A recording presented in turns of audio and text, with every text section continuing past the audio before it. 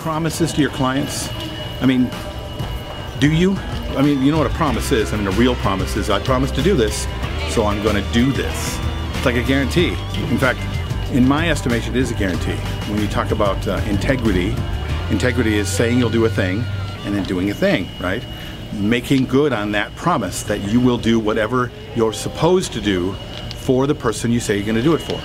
And where better to use promises than in business? Do you know that there's a lot of wedding people and people in the wedding business that do not and will not make promises? You know why?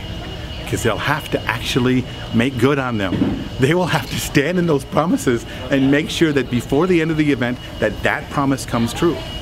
So when they do have to do it, sometimes they'll make really easy promises like, I promise to put glasses on the table. That's an easy promise, because if the glasses don't come out, we can't put water on the table, we can't give them cocktails, we can't do that stuff, right? How about we promise that you'll be unbelievably happy? There's a tough promise. You want to talk about something that'll make you really become a better performer, a better businessman? Start promising the things that you're not sure that you can deliver on. Because trust me, you can.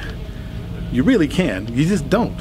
I've seen a lot of guarantees out there and guaranteed for DJ contracts, and they see things like, well, we guarantee to show up on time and dress politely, and we won't set up when your guests arrive, and we'll play music that has good, clean lyrics. First of all, duh! Why wouldn't you do that? Everybody should do that, and that's really easy promises to make. I got it. So if you're in the business of maybe challenging yourself to create something else, to create yourself as a bigger thing so you can be bigger, so you can be a bigger performer, so you can be a more professional person, so you can charge more, then what you need to do is start challenging yourself in the bigger, more difficult promises to put out there. All right, what do you think? What kind of promises do you do? I know what I do. Why don't you tell me about some of them in the comments below? Send me some stuff at bill@billherman.com. Be sure to check out my workshop. You want to be a part of my workshop? It happens once, twice a year at the most.